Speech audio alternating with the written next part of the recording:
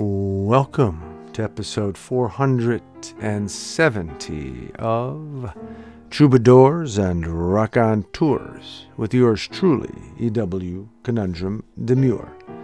On this week's episode, we feature a conversation with union leader and organizer with SEIU Healthcare, PA, chairman of the Pennsylvania Democratic Progressive Caucus, our resident Politico, Dwayne Heisler.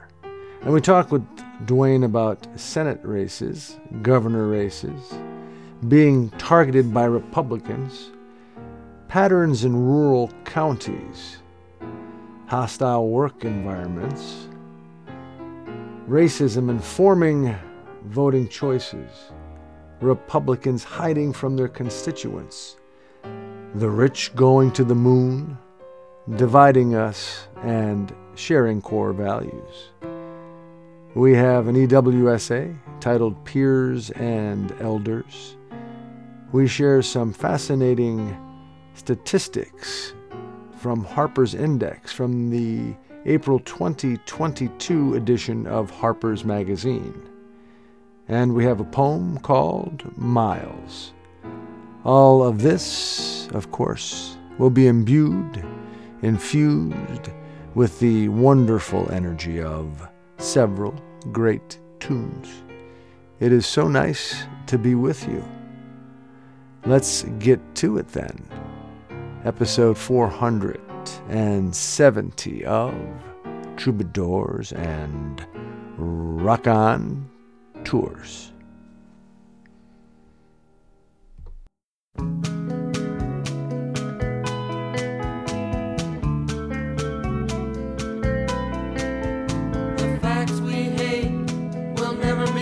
Walking down the road, everybody yelling, hurry up, but I'm waiting for you. I must go slow, I must not think bad thoughts. When is this world coming to? Both sides are right, let both sides murder. I give up, why can't they? I must not think bad thoughts. I must not think bad thoughts. I must not think the civil wars and the uncivilized wars. Conflagrations leap out of every poor furnace. The food cooks poorly and everyone goes hungry. From then on it's dog eat dog. Dog eat body, body eat dog. I can't go down there. I can't understand it. I'm a no good coward, an American too. A North American that is. And I must not think bad thoughts. And I must not think bad thoughts. And I must not think bad thoughts. I must not think bad thoughts. I must not think bad thoughts. When there's murder, I'm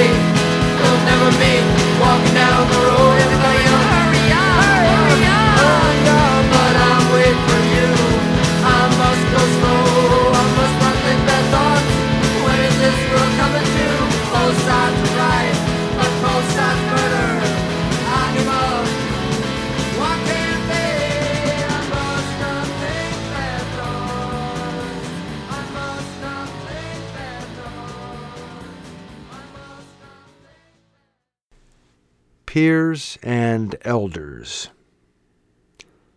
I constantly contemplate the cacophony of depravity and conceit my existence conjures and completes, rapacious and smoothly outrageous as Snoop Dogg icon wears, being higher than a kite so well.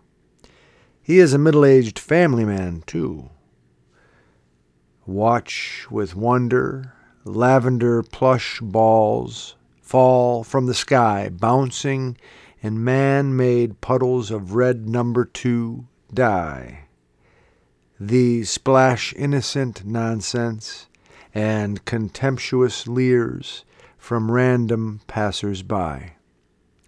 It's fear, my dear, as elegant mathematical models crafted and prepared by kings and queens of logic are worked relentless by sleek machines in valiant attempts to get a handle on this life. I can remember when, as a teenager with my friends, we would spend the early morning hours working at the neighborhood bakery. It claimed to have the best buns in town. We were usually tired and a bit buzzed from drinking beer in the woods. Our stories told and philosophies unfurled into the landscape developed with streets and lights and buildings and curbs, steps and signs and ball fields and stages, where we'd memorize pages written by our ancestors for reflection and recitation, while neighbors, as peers and elders, all do and did before on the way to work and school and home. All of these spaces and places and indefinite chases, so that we might not aimlessly roam. But what of one's intrinsic soul and base animal instinct and impulse? All of it a soiree of tools and rules for scholars and fools. We know the earth spins around the sun. It sounds like it could be fun. The still is yet the best to become. So says he, my tall and skinny friend John. How long will this go on?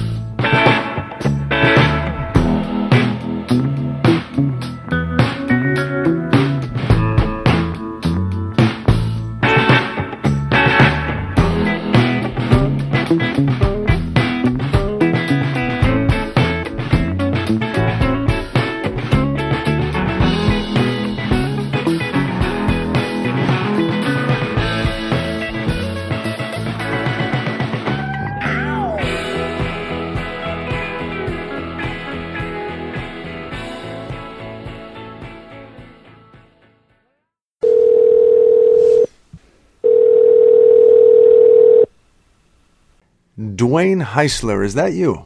Yes, it's Dwayne Heisler. It's so nice to have you on yet again here with us on Troubadours and Rock On Tours. And Dwayne is a union leader and organizer with SEIU. He is the chair of the PA Democratic Progressive Caucus, and he is our resident Politico, among other things. We're going to talk with Dwayne today about the lay of the land, so to speak, as we approach, in many places in the United States, the primary elections leading up to midterm elections. So how you doing? How's everything? I'm doing well. And so you kind of like introduced me, and people heard about the different hats that I wear. So just want to be clear, there's a lot of different hats there. So I work for SEIU Healthcare PA, which is a healthcare union in the state of Pennsylvania. I'm also on the executive committee for the Democratic Party, but I am the chair of the Progressive Caucus for the state of Pennsylvania.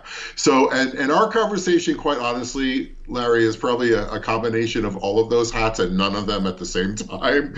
But it's getting close, and it's kind of exciting, and there's a lot going on in our state, and a lot of eyes are looking at Pennsylvania right now.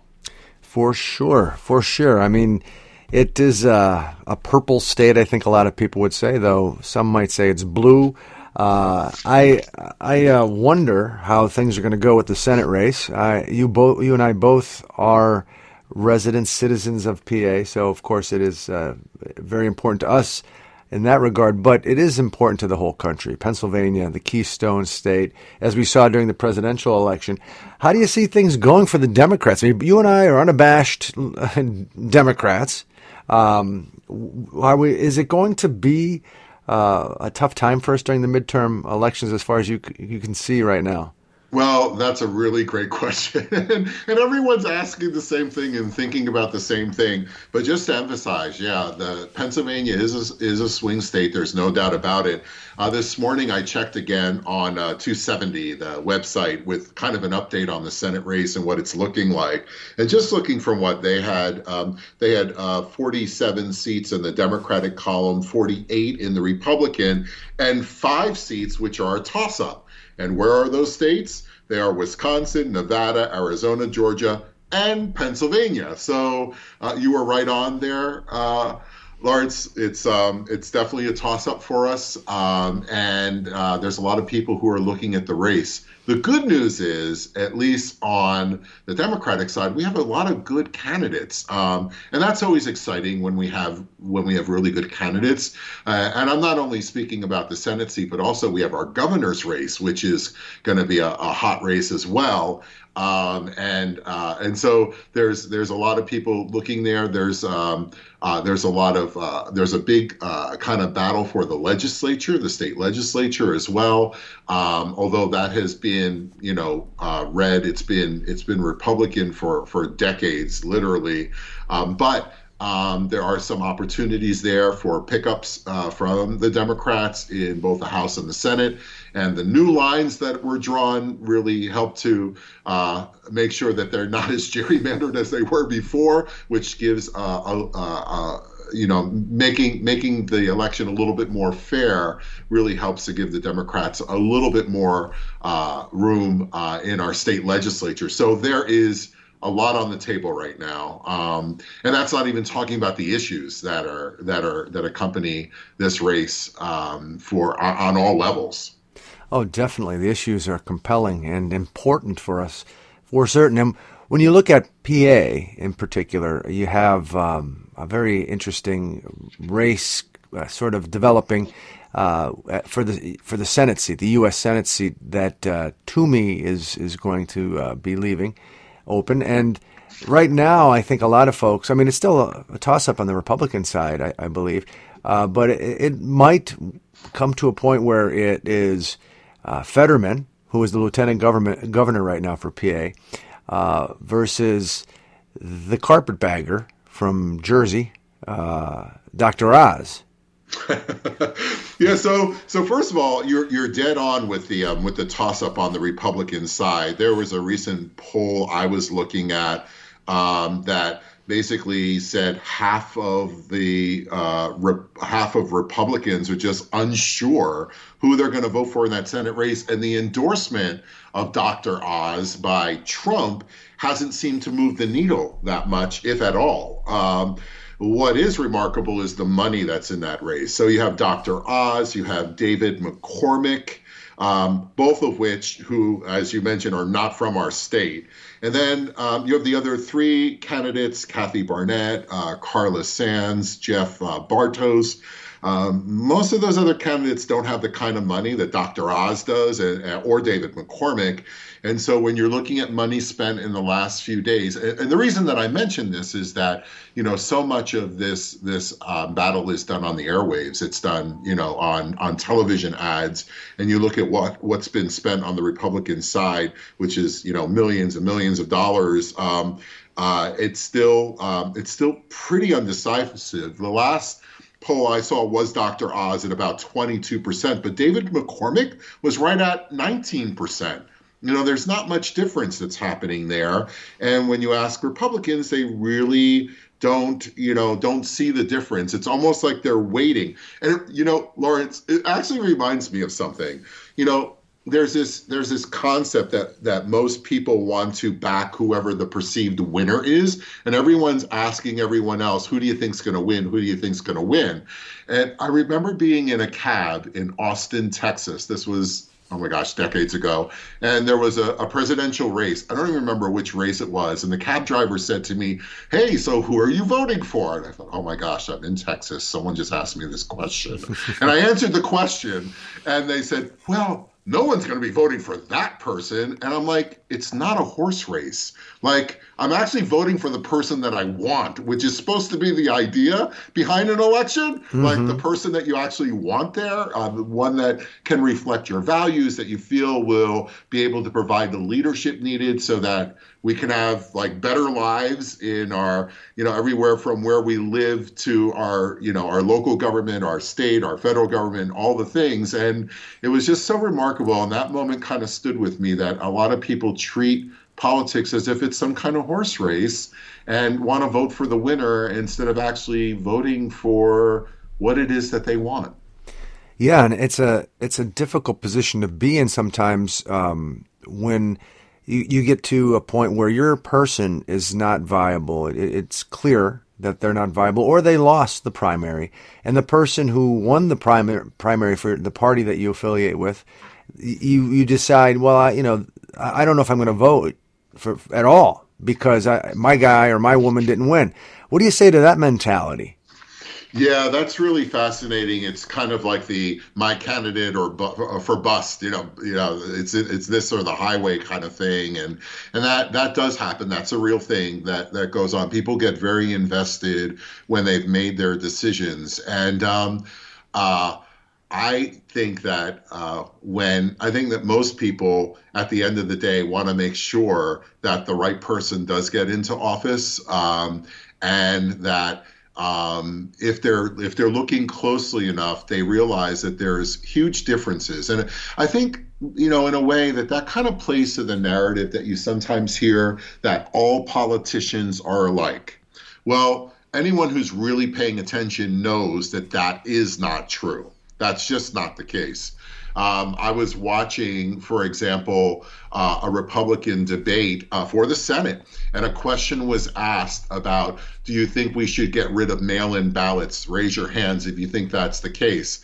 And all four Republicans raised their hand. I can tell you that the Democrats who are running, all of them believe that we should make voting as easy as possible, that people have a lot going on in their lives, and making it complicated to vote and taking away different ways that they can vote is not the way to get there. Not in a democracy, certainly, but maybe that's not their agenda after all. But not all politicians are alike.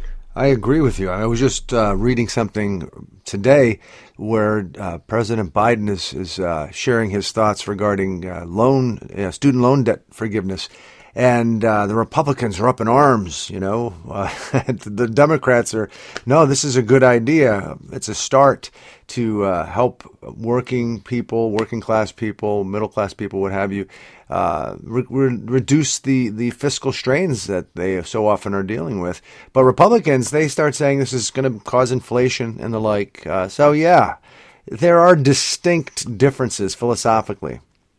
It's amazing how they are not so upset when we give all the money to wealthy people, with tax, and not a thought, to the economy at that point, or to our deficit, where we have people in our country who are not paying their fair share. We have corporations who are not paying their fair share, and we don't hear a word from the opposition on that. But as soon as we think about students that could use some help, or hardworking families, that all of a sudden it becomes some kind of economic issue that we can't budge on.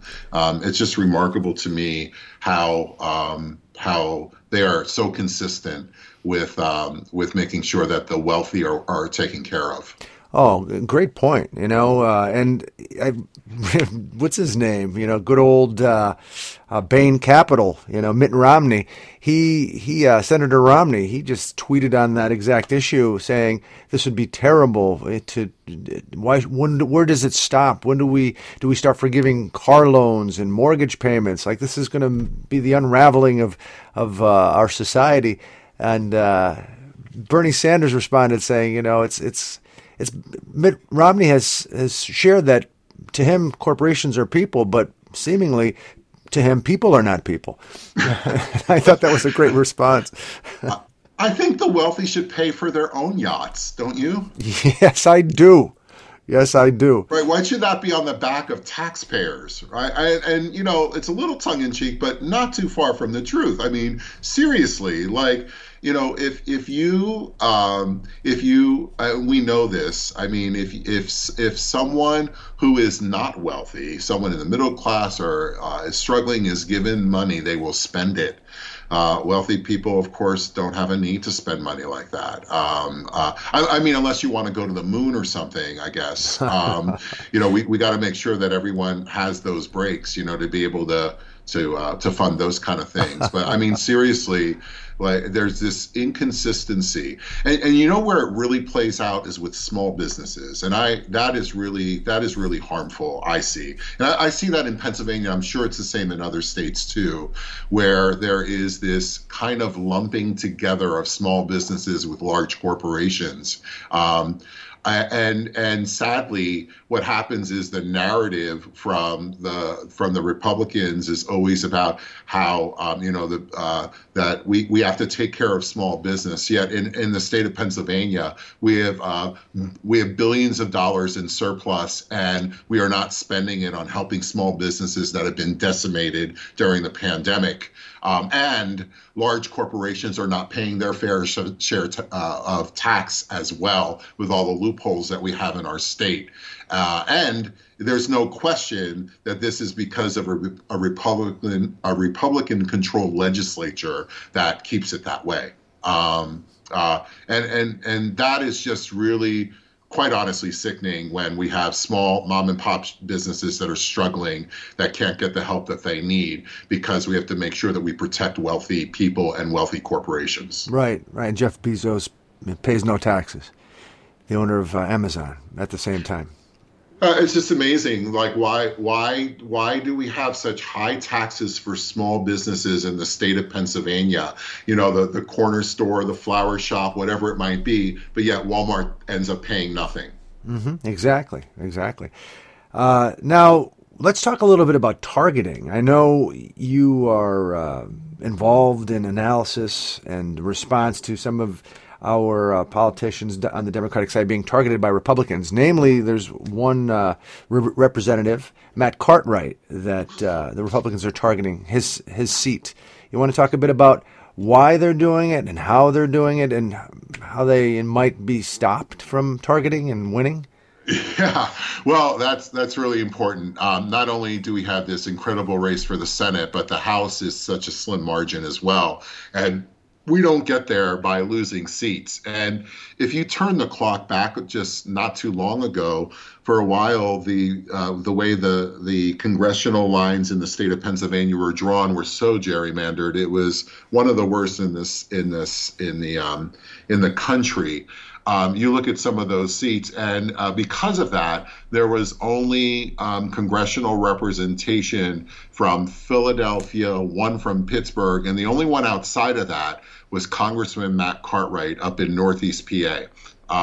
Kind of the Scranton, Wilkes-Barre, Luzerne, Lackawanna counties. There was a lot of talk. Some of our listeners will remember Luzerne County in the Trump election, which all eyes were on that county, large population in Northeast PA. That's where Matt Cartwright is, so for quite some time, the Republicans have been knocking on that door with Congressman Matt Cartwright. What's really helpful is how much in contact Congressman Cartwright is with his constituents. And that is just remarkable how he does that. I don't know where he finds the time to do that, but he is always out and about and meeting with people and meeting with businesses and talking with labor unions and just so involved. I went to an event once. It was near my home in Columbia County. When I lived in Columbia County, I know I wanted to adopt Matt Cartwright as my congressman because we just didn't have the representation that I felt we really needed.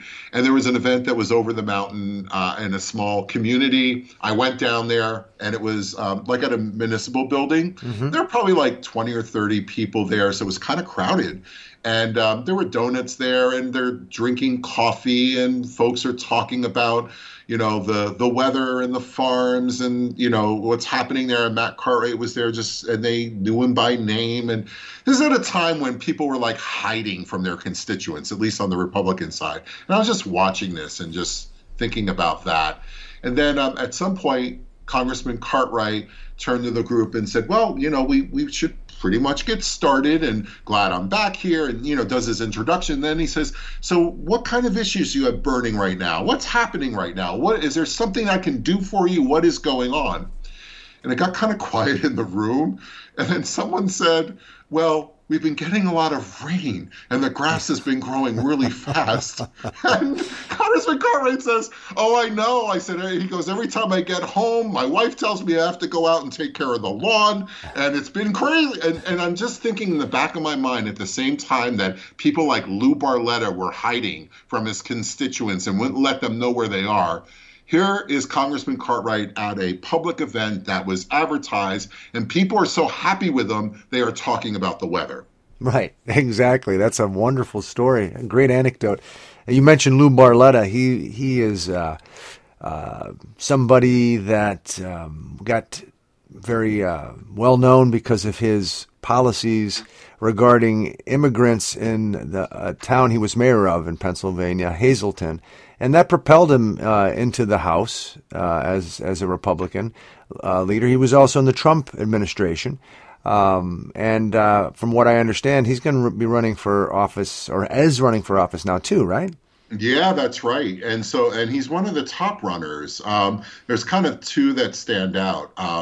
Doug Mastriano and Lou Barletta. Right now, it looks like Doug might be in the lead, although it's been fluctuating all over the place. But Lou Barletta is in that mix. And yes, the city of Hazleton, I believe, is still paying back all the debt that they incurred because of the litigation that was happening around his racist endeavors in the city of Hazleton, and what it did to that city is horrible.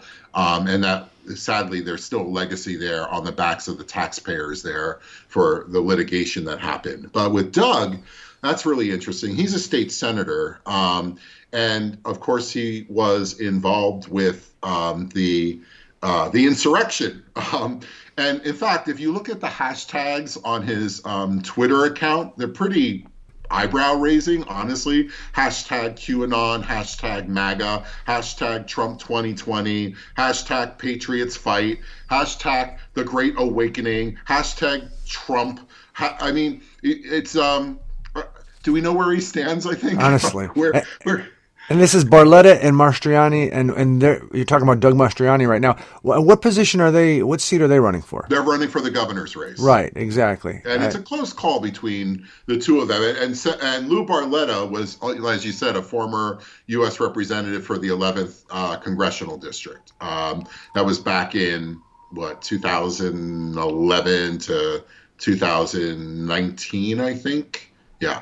Yeah, it's troubling to me. This sounds silly to you perhaps, and it is very personal. I'm an Italian American, and those two guys are Italian Americans, and man, it's embarrassing to me. It really is, I have to say. Anyway, that's just a little personal aside. So let's talk too about patterns in rural counties you're noticing. It's just really kind of hard to say right now. I wish I had a better grip on it. I mean, first of all, I've been doing a lot of canvassing and door to door, so I have been talking with people. And of course, this kind of canvassing, this deep canvassing that we're doing around issues and around candidates on the primary ballot, this kind of canvas is a little bit different because we're not talking about the opposition and what's on the table there. Not too much. I mean, I've done some canvassing also around our Josh Shapiro, our current attorney general, who is running for governor, who is an incredible candidate. And in general, it kind of depends on who you're talking about. Like when we're talking about Josh Shapiro, now, of course, a lot of this canvas work we're doing is, with my healthcare union. So it's about healthcare. And I know that Josh has been one of the most forceful advocates regarding the passing of the Patient Safety Act, which is so incredibly needed in the state of Pennsylvania and probably all across the country. We should all have a Patient Safety Act. Which really helps us to make sure that we have the staffing that we need in order to make sure we have the health care that keeps us alive and healthy. And he's actually invited when that gets, if and when that gets in front of him at his desk to sign it, he wants to be surrounded by nurses and healthcare workers who have worked under these conditions for so long. So that he can sign that into law. So he's done a lot of things. And I mean, there's other things, that he has done where it's obvious why SEIU Healthcare and all of the SEIU unions in the state of Pennsylvania have endorsed Josh Shapiro. I know when, for example, nursing homes where there were violations of the law due to short staffing and just mismanagement, that as Attorney General, he prosecuted some of that. He also stood up and fought in the hospital industry, including like a battle with UPMC when there was an issue where they were fighting with the hospital and the insurances and people not being able to get in touch with their doctors. And he jumped in there and helped to negotiate a settlement there. So he's just been he has an amazing record as Attorney General in the state of Pennsylvania. So when you're going door to door and talking about him, people know him. Right? They'll say, oh, right, that's right. He's the one that went after the Catholic Church about this, or he's the one that did this with nurses, or, they recognize who he is for going after large corporations and really standing up for everyday people. So those conversations are easy. They're good. They're helpful. They're uplifting. And the feeling that you get, going back to your question about the feeling in rural Pennsylvania, when you're talking about Josh Shapiro, it's really good. Like that, those are really uplifting. They're kind of fun door knocks, honestly. And what about the not so fun ones? Well, the not so fun ones are where people just don't really know, and they're not really sure. They don't know what to think. I think in the Senate race, they're pretty excited about all three, and I can't find a consistency in it, because there's so many of the issues where they just really do line up. I mean, all three of the Senate candidates, Malcolm Kenyatta and John Fetterman, who you mentioned earlier, and Connor Lamb. I mean, they believe that corporations and business, this is like a theme, you've heard me say it a few times, should pay their fair share, and that comes up. But then there are differences that happen as well. Like one of the differences might be around, what people are feeling right now in terms of high prices, especially with gas, and what's going on in the Ukraine, and then thinking about Pennsylvania and its natural gas resources and what we should be doing. Everyone has described fracking as like the third rail, and so there are some differences that happen there, and it really depends upon who you're talking to, and in terms of how they feel each of the candidates line up with their values and what they believe to be true. Which messaging has been effective on them too, which is a factor, and so you get a really kind of a different view then, depending on who you're speaking with, if they're familiar with the candidates. Do you find anyone revealing, or maybe they don't even realize they're revealing it? That's how disconnected one might be. That racist sort of impulses, or just general hates and discomfort with people that in any way don't look like them or live like them as they might believe, drives where they go with their vote? Yeah, absolutely. And to think otherwise is just not. I mean, you have your head in the sand. Racism is an issue throughout this country, in our state, in our backyards, in our community, all of our communities. It's there, and sometimes we don't see it, or we think it's not there, but it really is. And I think if you look at like Ian Lopez's book, Dog Whistle Politics, he really gets into that, about defining, it's pretty clear that our opposition message, the message of the Republican Party and that of conservatives, has really been the primary architecture of that narrative has been dog whistles, and racist dog whistles, to be specific. And it's interesting when you come across someone who thinks that they're not really thinking about it in those terms. They'll say something like, I don't want all my tax dollars to go to the schools in Philadelphia. And I just want to think like, well, what are you really saying?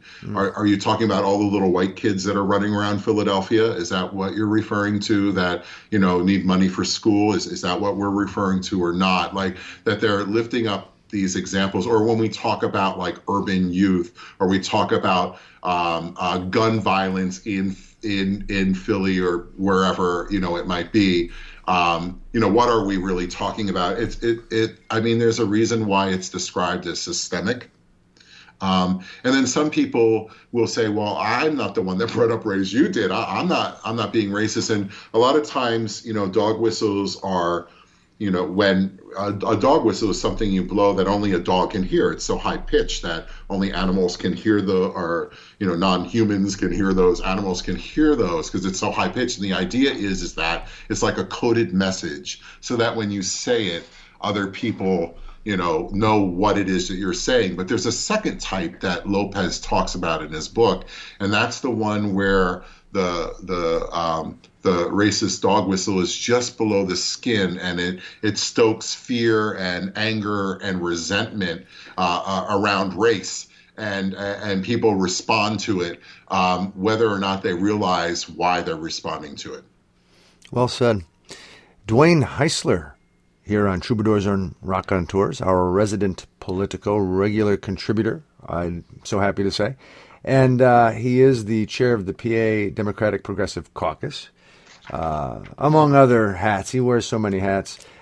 He is definitely a person who is out there in the thick of things, and also behind the closed doors of analysis after being out in the thick of things to try to figure out how to best serve, I guess you could say, the democratic initiatives. That's what you're about, more so than anything else, I think it's safe to say. And for those listening, and we're just about out of time, so maybe this is a good way to close, who would say cynically, this guy doesn't really care about me or the issues. This is his job. He's just trying to sell me a product. How would you respond to that? Well, gosh, I wake up like everyone else in the morning, and hopefully, because I brush my teeth and I take a shower, and I have things I have to do, and I have to put gas in my car, and I need to provide a living for myself. And I think, quite honestly, I think people that are listening right now, that we all value being able to have a good life if we're able to do that, and we value some core shared values, right? Like being able to breathe fresh air, being able to put food on the table, those bread and butter issues that we often talk about. But there are those who don't want us to vote. There are those that are busy trying to divide us while they have their hands in our pockets, which happens all the time. And if you look at the tax structures that we see and the way that voting goes on, if let to run, I really kind of, I know we only have a few minutes here, but I really kind of want to lift up the voting bit. When I saw everyone raise their hands on the Republican ticket, I thought they said the quiet part out loud. And I think it's really important that people think about that. I think that voting is really important, and is a core American value, being able to vote. And because of that, I firmly believe that we should make it as easy as possible for folks to do it, to have the freedom to vote. And right now, our freedom to vote is under attack. And we've seen that play out in several of our counties, in addition to on a statewide level. There's funding being cut at local courthouses. There are people trying to get rid of drop boxes. We have candidates who are running for office who want to get rid of vote by mail. And I don't know how people can't relate that to an attack on our very democracy and on our country. And the only way that can happen is when good people don't stand up, like the representative in Michigan that said, "Stop the hate, enough is enough." Most of our listeners have probably seen that video where there were these unclaimed, or these accusations that were made. And so I guess my call to action here is, when you see these things coming, stand up, take a stand. There's plenty of ways to do that. And I think voting rights are one of the most important things, because if we lose that, then we've lost everything. Well said. Dwayne Heisler, thank you so much. I know you're doing a lot of important stuff right now in Philly, among other places, getting prepared for the primary elections all across the state of PA. And I know you're watching what's going on across the nation, so it helps you inform what the national tendency is in your strategy. It's great to know you're out there from my perspective, and it's great to have you here on Troubadours and Rock On Tours. We'll be talking with you again after the primaries, and we'll analyze what occurred. Wonderful. Hey, folks, get out there and vote. Take care. Take care. Bye.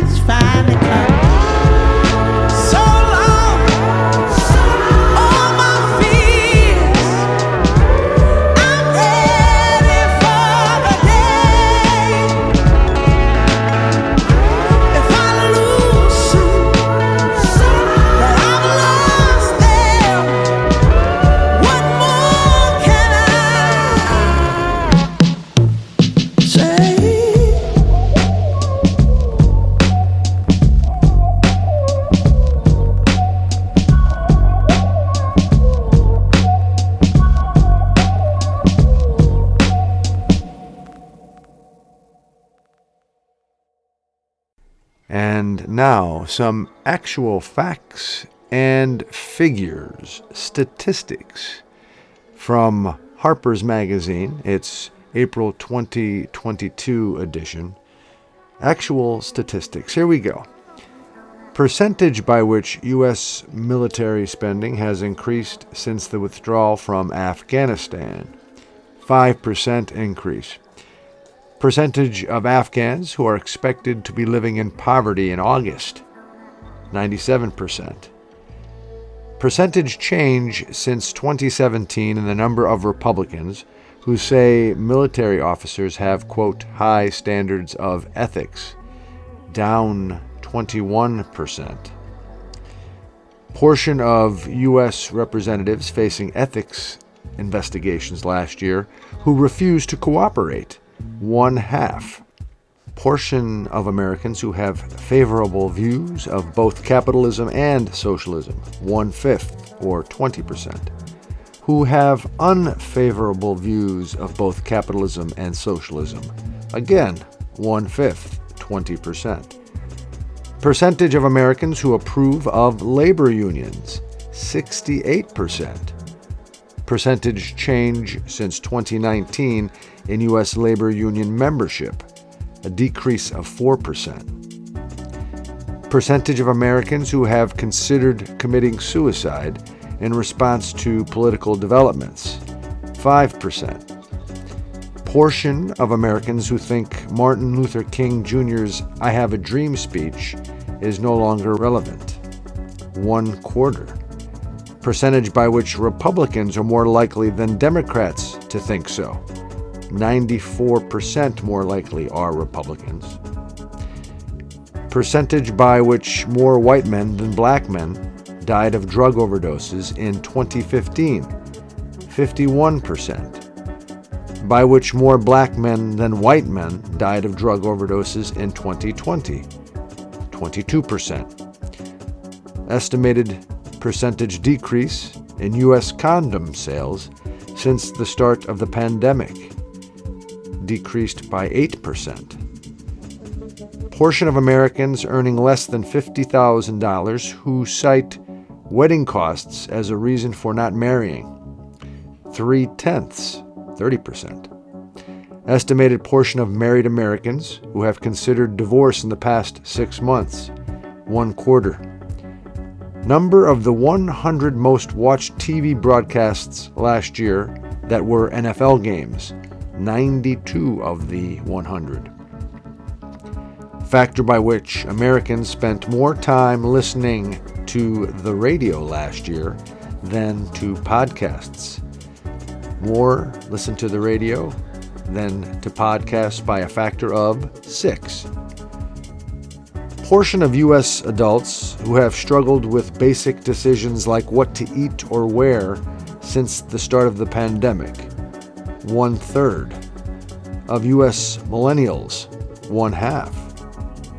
And portion of U.S. adults who say their closets contain many things they will never wear again, 3/4. How do you like them apples?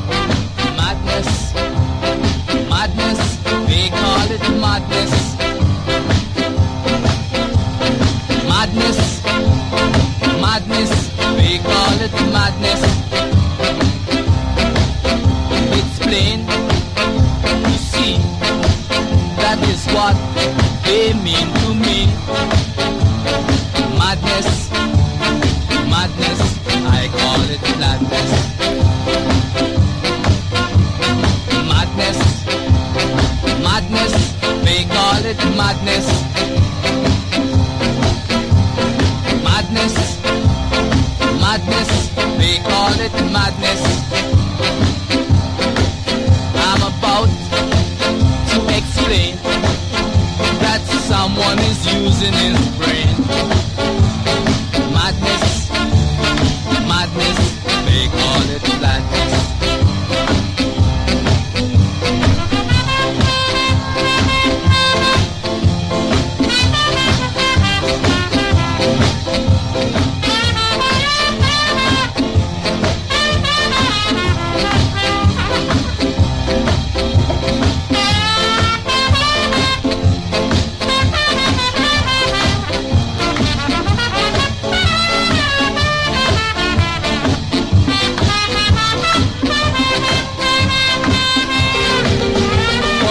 propaganda ministers, propaganda ministers. I've got a aim in view. I'm gonna walk all over you. 'Cause madness, madness, I call it gladness. But if this is madness, man, I know I'm filled with gladness. It's gonna be rougher. It's gonna be tougher. And I won't... Miles. Bucket of rainwater sets on the bottom wooden step just inches above the ground. Grass and dandelions alive protrude and bend toward the sky. My fat neighbor, shirtless, with suspenders, shakes her head fastidiously, wears a frown. A ladybug, red, black, orange, flies what must seem like miles from the rim onto the collar of my favorite blue button-down shirt, slim. Here I sense unquantifiable value and girth.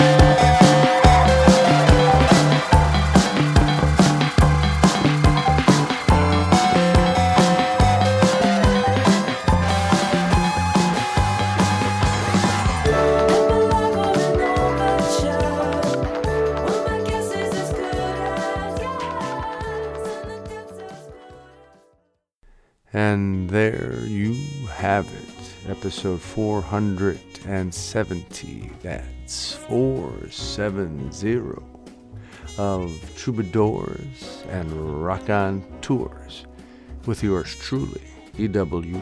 Conundrum Demure. I would like to thank those folks who made this episode possible.